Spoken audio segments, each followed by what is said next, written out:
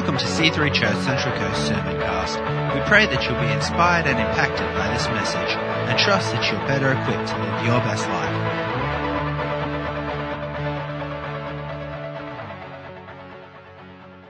Thanks. Yeah, so we were supposed to be there for 13 months, ended up being there for 5.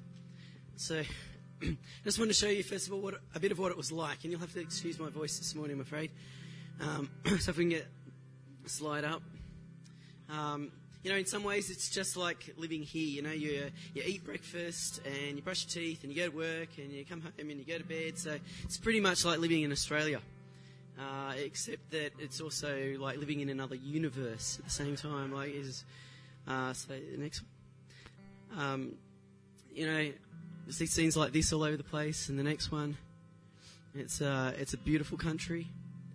And the next one, this is us at a beach. You kind of hire a boat and you go along the coastline till you find your own beach. There was no one else on that beach, and you grab the beach for the day and then you go home. So there are things about it. While it's different, it's a beautiful place to live and there's a really nice lifestyle.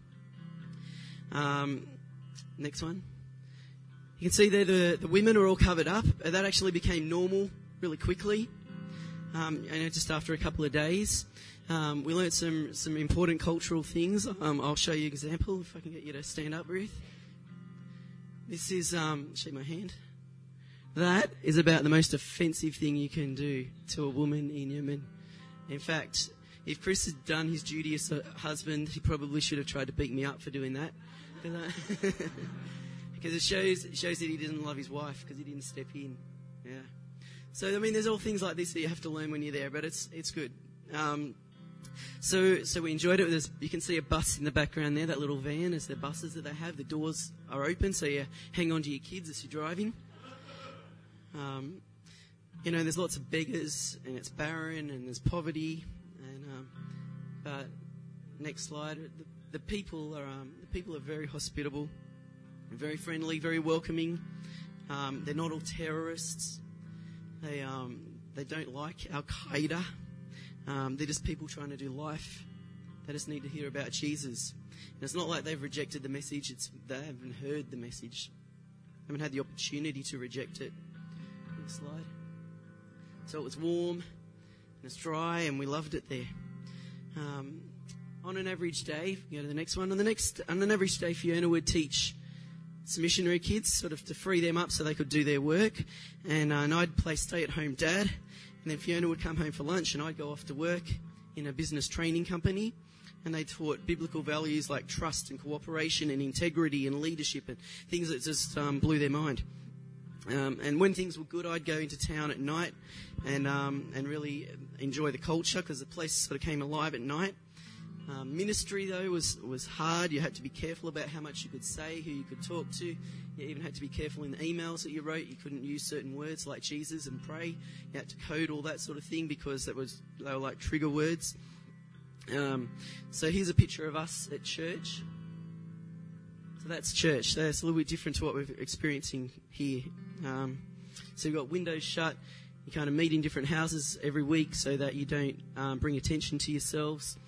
We don't want to create a pattern by going to the same place. And when I came back here, the first morning I was here, I was just so struck by the freedom that we had in worship. And I was just really, I felt like I had to tell you not to take that for granted. Yeah. Next picture. So one day I was walking down the street and just looking for some lunch, and these men start running past me. And, they're coming out of the side streets and they were running like they were desperate to get somewhere. And I just sort of went with the flow because I wanted to see where they were going. This is where they ended up. They ended up at the mosque. And as it happened, I just thought, I've got to say that when I go back to Australia to my church. Like, how good would it be if we were so desperate for God, that we ran to church, at 10 to 10, people are running down the streets of Wyoming to get in here. Imagine if there was a Muslim walking down the street and there were Christians running past to get into this church. They are devout people, just misguided. But yeah, I learned a lot about desperation for God while I was there. Just quickly, a couple of things that I learned. I believe that this church can reach nations.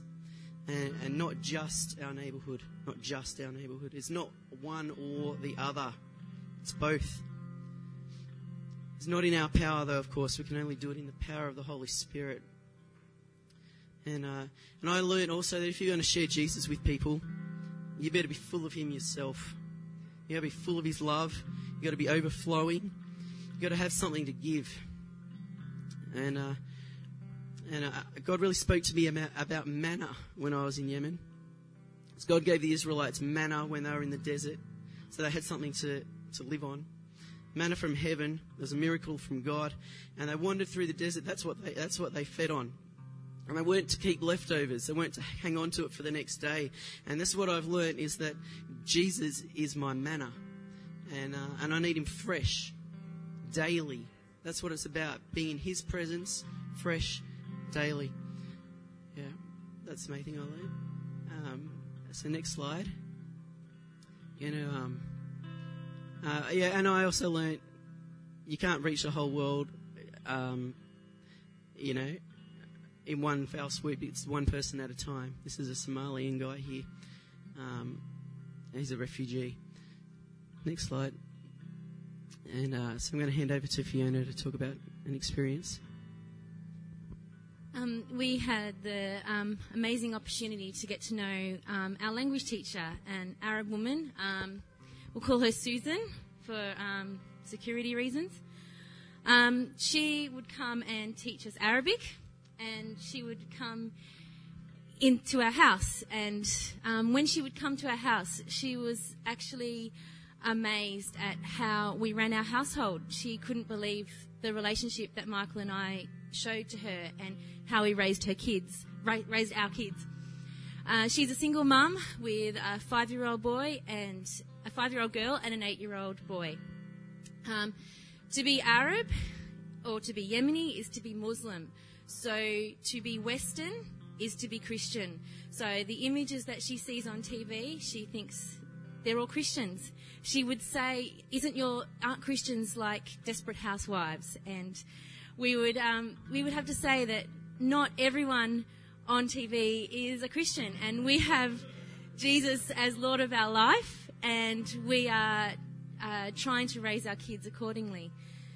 She asked lots of questions, and after lots of prayer and consideration, because you have to be careful in this place who you share, the deepest part of your faith with.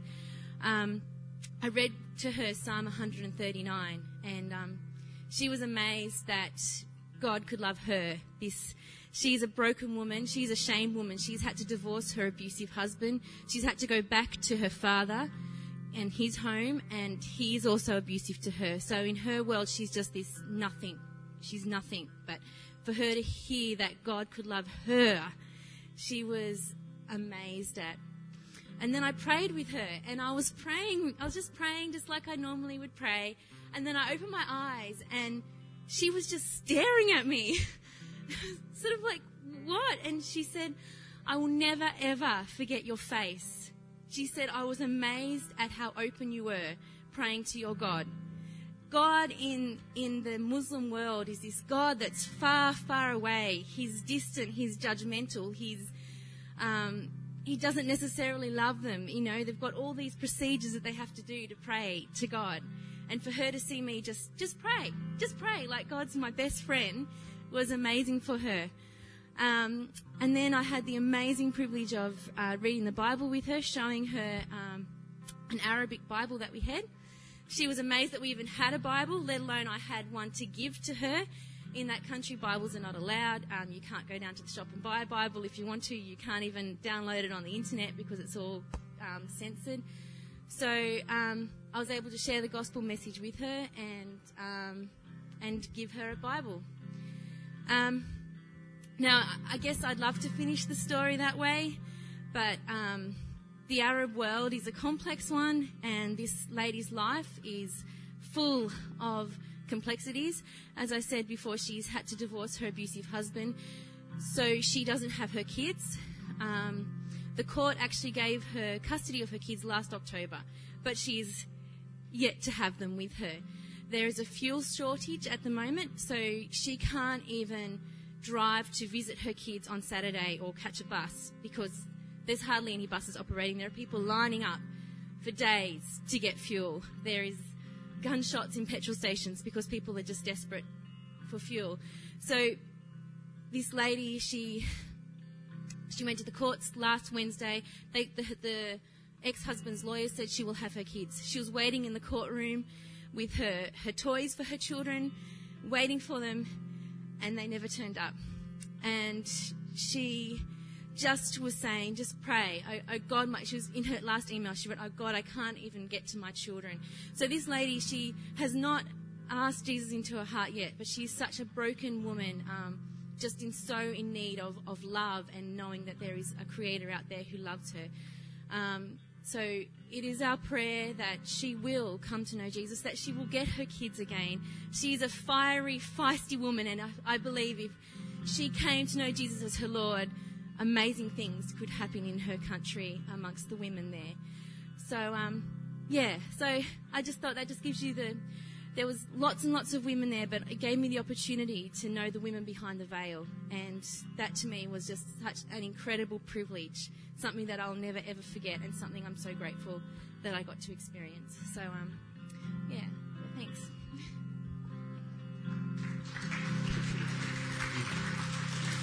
Awesome.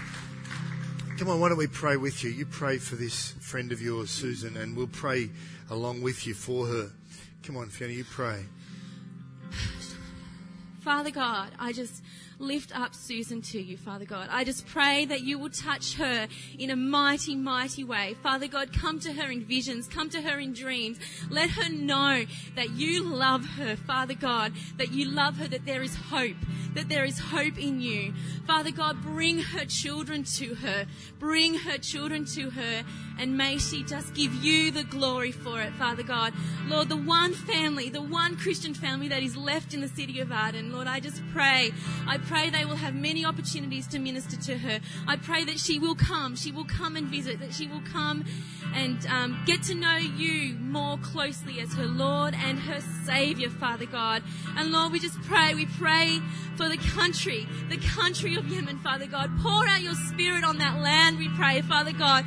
Let this Arab rising just bring glory to you. Let them open their eyes, Lord. Take away the scales from their eyes and let them see that you are Lord Jesus Christ and that you are the hope for their nation, Father God. Bring them to their knees, Father God. Touch that nation, we pray. Touch that nation and the Arab world, Lord. Touch the Arab world, we pray. Thank you, Jesus. Amen. Amen. Good praying. Very good. Thank you. Wow, it's powerful stuff. Come on, give me another clap. That's what it's all about, isn't it? You know, God calls us to change the world just one heart at a time, one life at a time.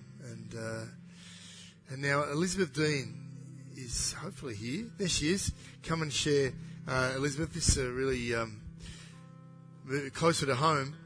Just, again, powerful stuff of just how God moves.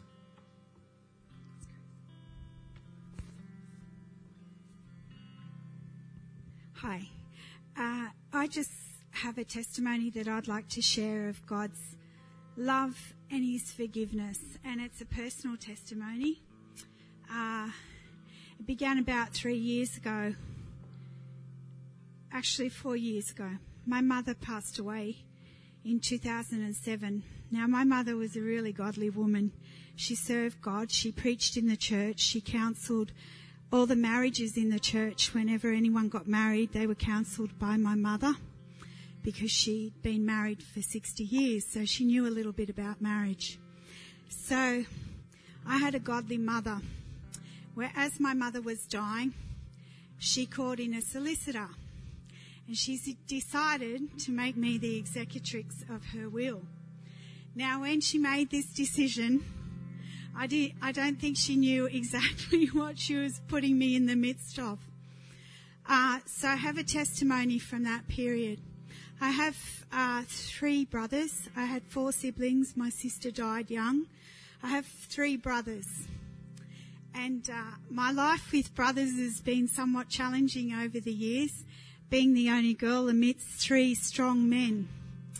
And when my brothers, I have 2 older brothers and 1 younger brother, when my brothers found out that my mother had given me this responsibility as executrix, there was a bit of a ruckus, to say the least, started to happen around my life. So for 4 years, I've been in a big battle. I've had many people praying for me, and I've been praying. But what I want to share with you today is that God caused me to walk in love and forgiveness towards my brothers, because we don't wrestle with flesh and blood. We wrestle against powers and principalities and spiritual wickedness in high places. And sometimes the enemy will use those ones we love and we want to be close to come and attack our lives. So, with my brothers, I first of all used God's wisdom and made myself accountable to one of my brothers. My brothers, on the male side of my family, there's great bondage of addiction, alcohol and drug addiction. So my brothers come from that place of alcoholism. So sometimes their minds aren't very logical. So they got it in their minds that I was going to, in their words, feather my nest with the money that I was to be responsible for. I had no intention of feathering my nest. My intention was to honour my mother and father and to honour my brothers by taking care of my mother and father's business, to be a blessing to all concerned. So, for these 4 years, I've had numerous attacks come against me verbally. I had one brother was going to take me to court. And all the way through this, I've been crying out to God, saying to God, why is this happening? Why are my brothers turning on me like this? One brother I'd made myself accountable to, and he was such a blessing. He was the brother who cared for my mother and father for 6 years at the end of their life. So God has honoured him. And he was a blessing to me, because he would sometimes speak to my brothers, although they didn't listen, to say that I was trying to do the right thing. So in wisdom, I made myself accountable to one brother, so he would know everything that I was doing with the finances. And God said to me, as I was walking through this and I was crying out to him, Father, why is this happening to me? I want those brothers to love me. They're the only kin I have left. And God said to me, you will walk in forgiveness. You have to love these brothers through. And I'm going to do a work in you. And I'm like Peter. I said to God, as each hurt will come, I said to God, how many times do I have to keep walking this path? And God said, like he said to Peter, 70 times 7 and beyond. And every time I had to go, and I've had some prayer counselling with some trusted people that I trust with my heart over the 4 years to get my heart right. Because like Michael said before, we want that fresh manna. And I want that fresh manna in my life, and I want to keep my heart right. So I had to walk 70 times 7 and beyond to walk through that forgiveness. And then as I kept walking through forgiveness and each trial that came along, and even this brother threatening me with taking me to court with legal action, I sometimes when I would cry, I would feel God say to me, don't you be crying. Don't you be crying. Get up and pray. War. You're not fighting this battle in the flesh. You must fight it in the spirit. So I'd get those prayer warriors, my beloved Pastor Ruth and other people would pray with me. And I'd go up there in the heavenly realm, and I knew I would have a victory in this, but I had to walk a walk. So it would be about a month ago. I had to organise all the sale of my mother and father's property, get everything ready to distribute the inheritance. And on this particular day, I decided that I would ring my younger brother, who particularly was quite aggravated by me. So I rang my younger brother and I said to him, it's coming to the end now, and you're about to be blessed with a godly inheritance. And I don't know why you hate me, but I choose to love you.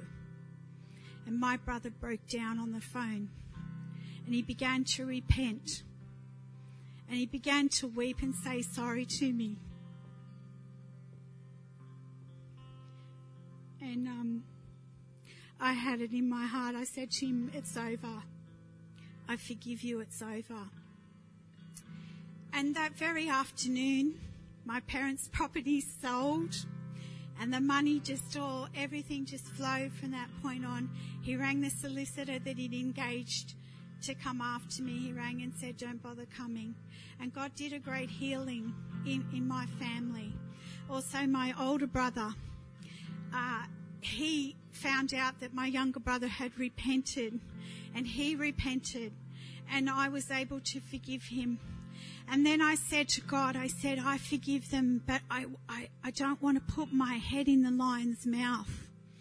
But you know what God said to me? He said to me, when I forgive you your sin, Elizabeth, I don't say I'm not going to let you too close because you're going to hurt me again, because God knows I'm going to sin and hurt him for the rest of my life. But God gave me that real revelation that when we forgive, we can then love, and love without that unconditional love, that agape love that God has for us. So I just wanted to encourage people today that, God says, but if you are willing to listen, I say to you, love your enemies, do good to those who hate you, bless those who curse you, pray for those who hurt you. Someone slaps you on the cheek, offer the other cheek also. Someone demands your coat, offer your shirt also. Give if anyone asks, and whatever things are taken away from you, don't try to get them back. Do to others as you would like them to do to you. And that's my heart. And I'll just share a little bit further to that testimony.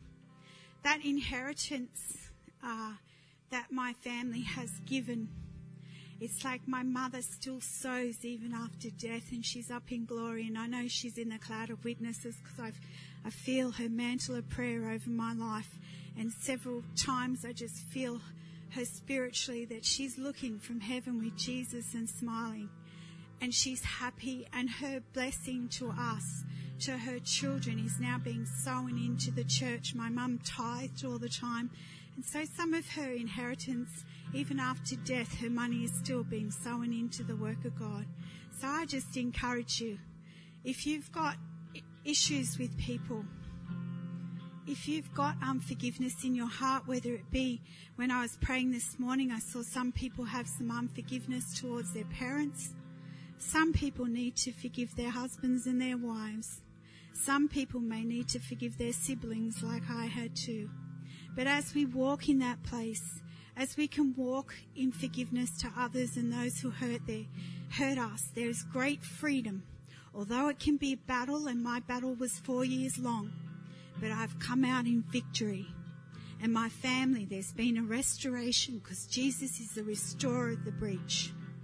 And I encourage you, have forgiveness to each other. Even in church, we can be hurt. Someone can rub us the wrong way in church. We need to forgive those ones too. And if you don't know Jesus today, if you're here today and you do not know Jesus, He's the master one of forgiveness. He forgives our sins. So if you're one of those people here today who may need to know God's forgiveness, there'll probably be opportunity at the end of the service. And I encourage you all to receive that forgiveness. Amen.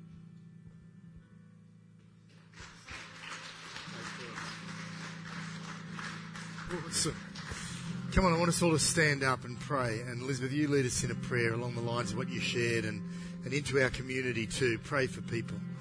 Father God, Father, I thank you that we love because you first loved us. Father God, I thank you that we can forgive those who hurt us because we've experienced your forgiveness. Father God, I thank you that Jesus went to the cross for love and to draw us. He draws us to him.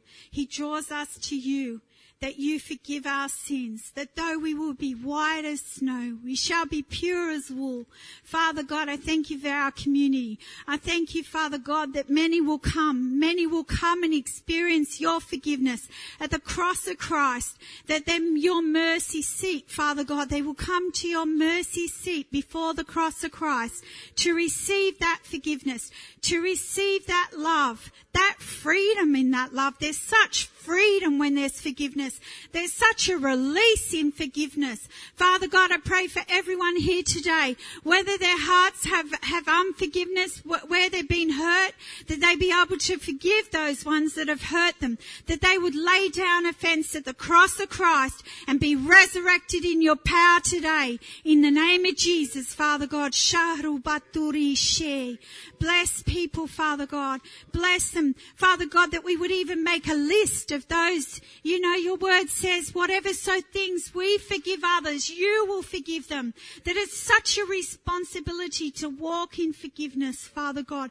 We can release people to you. And Father God, I know that you're going to bring my brothers to the cross of Christ. I just know that in my heart, Father God. Father, I pray for them that they will come to Jesus. They will come to Jesus, Father. Shaturi Sita. You draw them with cords of love.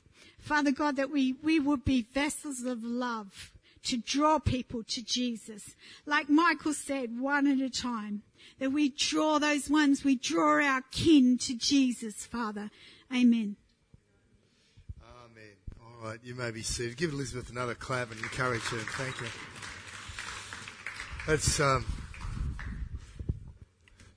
That's pretty powerful stuff, isn't it? I want to share very briefly and picking up on something, particularly what Michael said. Actually, a few weeks ago, I shared from the scriptures in Colossians. It says in Colossians 3:15, "Let the peace of Christ rule in your hearts." And I talked about the fact that Jesus wants to be an umpire, settling issues in our hearts. And it says, "Since as members of one body you are called to peace, and be thankful." Notice those last three words, and be thankful. Why don't you turn to the person next to you and say, and be thankful. Go on, tell them to be thankful. If it's your husband, you can say, be thankful for me. Now, Michael said, and he said it again today, but when the first Sunday they were back from, coming back from overseas, he came up and he was very touched, almost overwhelmed with how wonderful it was for us to be able to worship publicly with good music in a public setting. And he mentioned it again this morning. Something that we have on a regular basis. And it made me think, well, how grateful are we and how grateful am I for the fact that I can worship God publicly? Because I, if I'm not careful, can take it for granted. How thankful are we for things that are constant in our lives, that, again, if it's easy for us to just take it for granted. And we have something all the time, we might not appreciate it as much as if it's fresh and new or when we don't have it. And not only that, we can actually find our energies focused on things that we can complain about. And we can lose sight of all the wonderful stuff that's going on in our lives. And so we've got a choice, and I just want to talk about being grateful and to be thankful and to have that attitude of gratitude that is very much a biblical concept, because it says it there, be thankful. And many times in scriptures we're told, be thankful. It's just an attitude that we need to develop and adopt. And again, you know, if we're not careful, we can say, oh yeah, well, I'm thankful, depending on the circumstances. You can just find yourself reacting to the world around you and what's currently happening in your situation. So maybe when something is brand new, oh, it's exciting, it's different, that's something I'm thankful for. But then after a while, it's no worse, it's still there, it's still wonderful, but you're just taking it for granted. Whether it's worshipping publicly or your husband or your wife or your kids or your job or something that's just a constant, things that we can be thankful for. And then, as I said, if we're not careful, we can also find things to really complain about. And we're continually given this choice to develop and adopt the attitude of being grateful or not. And the people of God that Moses led through the desert had this choice, and we learn from them. We kind of learn what not to do, don't we? Because they slipped often into grumbling and complaining. And there's one thing that I was really spoken to, and I had this prepared to share about this, and when I heard Michael saying what he wanted to talk about, it was very interesting how he said, I just want to say that the time that I had over there was wonderful because every day I appreciated the manna that I got from heaven, the manna that I have from Jesus in a daily bread kind of way. And it was funny when I spoke to him because I said, that is exactly what I've been thinking about in Scripture and thinking about the Israelites. Because when you think about the Israelites, the people that, they left Egypt and they went through the desert, and there was only supposed to be a short trip. But God kept them in the desert for 40 years for them to learn some lessons. And there's a lesson for us, How often are you going around the mountain or going around in a desert place where if you could learn a lesson, you could move into that promised land, move into the promises. And they had this critical, complaining mentality, and it was associated with this sense of entitlement.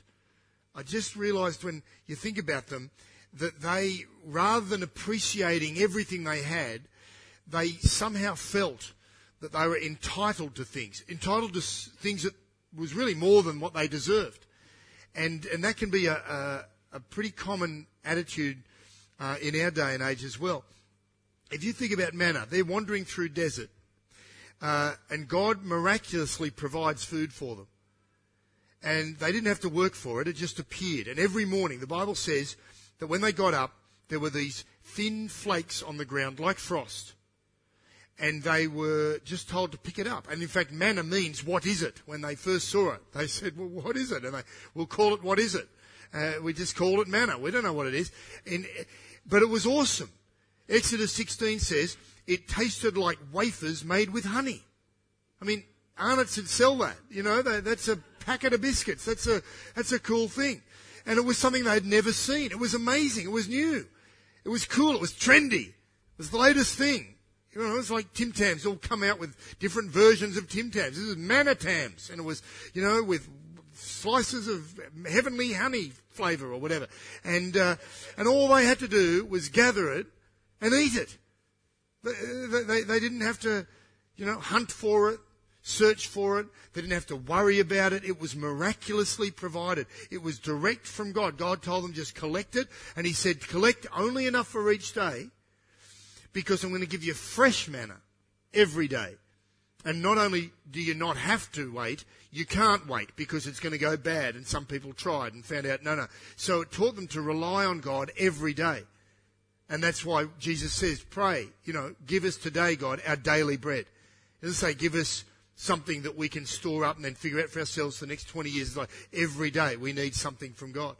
And so they were being taught to rely on God, but they were also being blessed in this amazing way. Listen to what the Psalms say. Psalm 78 verse 25 says, men ate the bread of angels.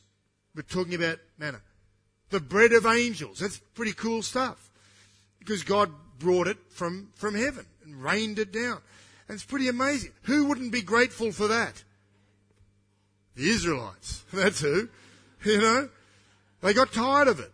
After a while, they wanted something different. They thought, oh, no, it's manna. And they got over it all too quickly. Listen to what it says in the book of Numbers.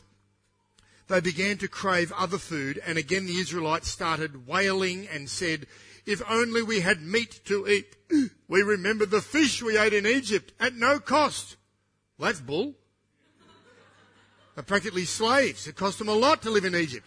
At one stage, they actually were so deluded with complaint, they said, we should go back to Egypt where it was flowing with milk and honey. No, that wasn't flowing. It was flowing with straw and dust in your mouth. That's why they were heading to the land of milk and honey. They're getting it all distorted, and they haven't. I'll step back to the scriptures. We remember the fish we ate in Egypt at no cost. Also, get this, the cucumbers, melons, leeks, onions, and garlic. It's in the Bible. I'm not making it up. You've got a problem if you're craving foods like leek, onion, and garlic. That's what I want to say. Really. I mean, maybe my wife makes a nice, healthy soup. I feel very virtuous and nutritious here, babe. It's good stuff, But it's, leeks, onion and garlic soup. It's not, give me manna. And it says, but now we've lost our appetite. We never see anything but this manna. That's Numbers 11, verses 4 to 6. Now, as I said, you got problems there. And of course, we would never do that, would we? Or would we? Because we have the bread of angels every day. We have our version of that. The very breath you breathe is a gift from God. You're forgiven in Jesus. You're given new life. You got fellowship with the Holy Spirit. You got the Word of God, which is food for our souls to live by. We've been given the privilege of prayer. We've got a life of purpose with a commission as an ambassador of Christ to tell people about Him. We're His church, His bride, His body. We can worship God without fear of persecution. We enjoy fellowship with other Christians. We have the opportunity to be discipled by other Christians and to be followers of Jesus. And all this is more than we deserved. This is the food of angels, the bread of angels. This is our version of manna that we can be thankful for. And get this, not only do we have the promise of living a fruitful, productive, fulfilling life here on earth, we have the ultimate promise of going to heaven and spending eternity with God. And so that's pretty cool. And yet, how often do we wish for something different? Something new? A new house, a new car. I want a holiday. I wish I had more money. I want a better job. I want nicer things. I want different friends. I wish I had different teachers, different parents, different husband, different wife, And when we don't get them, we're disappointed because for some reason we think we're entitled. We've got this sense that, there's a certain level I'm expected to live at. Well, who says? You're lucky. You're alive. It's just, you've got breath from God. The rest it's all given to us, everything. We're not entitled to anything. And if you live with that sense of entitlement, you are only going to be disappointed. You're only going to always have the bar so high that experiences don't reach up to it, and then you're going to feel down. And you're going to draw other people down with you. Because when you're disappointed, discouraged, critical, complaining, what does it do to the people around you? It just pulls everything down. But if you're thankful, if you've developed, cultivated an attitude, it's not changing your circumstances, it's changing your attitude. The same life can be complained about or it can be appreciated. The same situation could be a point of problem or something to be, wonderfully excited and blessed about. And so if you're thankful, you first of all, you bring glory to God because you're expressing it. You're praising God and He appreciates it. That's reasonably important, don't you think? But secondly, you're going to be a blessing to other people because you're more buoyant in your spirit. If someone's thankful and they're not worrying about themselves and thinking about themselves and focusing on their self-piteous kind of life, then they're going to be available. They're up for life. They're up for giving. They're reaching out. They've got something to offer and they're attractive and they're energetic and they're willing to give their time, their talent, their treasure, And thirdly, you're going to be blessed yourself if you're thankful. Because you really do smell the roses. The glass really is half full and you're thinking about how much more you've got to drink, how much, not how much you've already drunk and the glass has got a chip in it and it's dirty and the water's probably impure and, got some impurities in it and it's pollution and the carbon tax anyway. I probably can't afford to drink it and, it's just, everything. Just at the moment, it's carbon tax. All the doomsayers. Does anyone know what it is? Let alone worrying about it. It's the carbon tax. All I know is it's going to ruin our lives, and global warming. And there's always something to worry about and whinge about, Labor in power. Julia and Kevin, what are they now? Liberals getting power. Oh no, Tony's got no idea. And it doesn't matter. There's always someone to have a whinge about, no matter whatever your, political persuasion is or, whatever. You can have a whinge or you can be thankful. And, studies have shown that people who are happy are healthy. That people who are thankful live happier, healthier, more productive lives. And so, I thought that was wonderful when I heard when the Matthews first came back. Just, yeah. And again this morning. Imagine, people were running to church. Like he saw the Muslims running to the mosque, and he's a Christian being caught up. I'm in. I mean, for all he knows, he was going to a riot. You know, hey, wow, there he is, you know. You're looking at the TV, you know, protests in Yemen, and oh, that's Michael right in the middle. What have I done? No, I'm not. You know, who knows? Fortunately, they were just going to the mosque. But anyway, it's just a little image I have. It's poor Michael, you know, waving an Aussie flag. Kangaroo, where's my passport? I mean, but hey, we should be thankful. And of course, we've left communion to the end of the service. We can do that now because we're thankful for our life. We're thankful for our friends, our family, our country, our you know, everything. But of course, we give thanks to God for Jesus. And let me finish with this scripture that wraps a couple of things together. You're just going to be handed a little bit of bread, a little bit of juice. We just collect all this,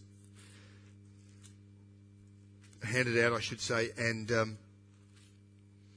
then we'll pray in a moment. But listen, in the book of John, Jesus was talking, and he says in verse 48, I am the bread of life.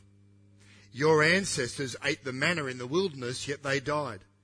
But here is the bread that comes down from heaven, which anyone may eat and not die. I am the living bread that came down from heaven. Whoever eats this bread will live forever. This bread is my flesh, which I will give for the life of the world. Jesus is the living bread. Isn't that amazing? And so when you think this morning about what you're entitled to, well, in ourselves it's not much, is it? But because of God's grace, because of Jesus, we've been given so much. We're then called children of God and heirs. And so on that basis, we're entitled. But we need to keep an attitude of gratitude. Appreciate what we have and not complain about what we maybe don't have.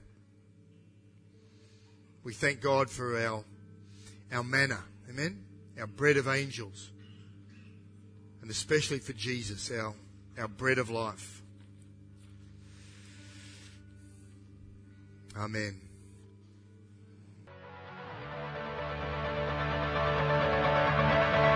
We hope you have enjoyed this message and feel challenged and encouraged.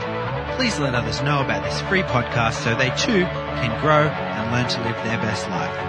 You can find out more about our church and ministries at www.c3cc.org.au. God bless you.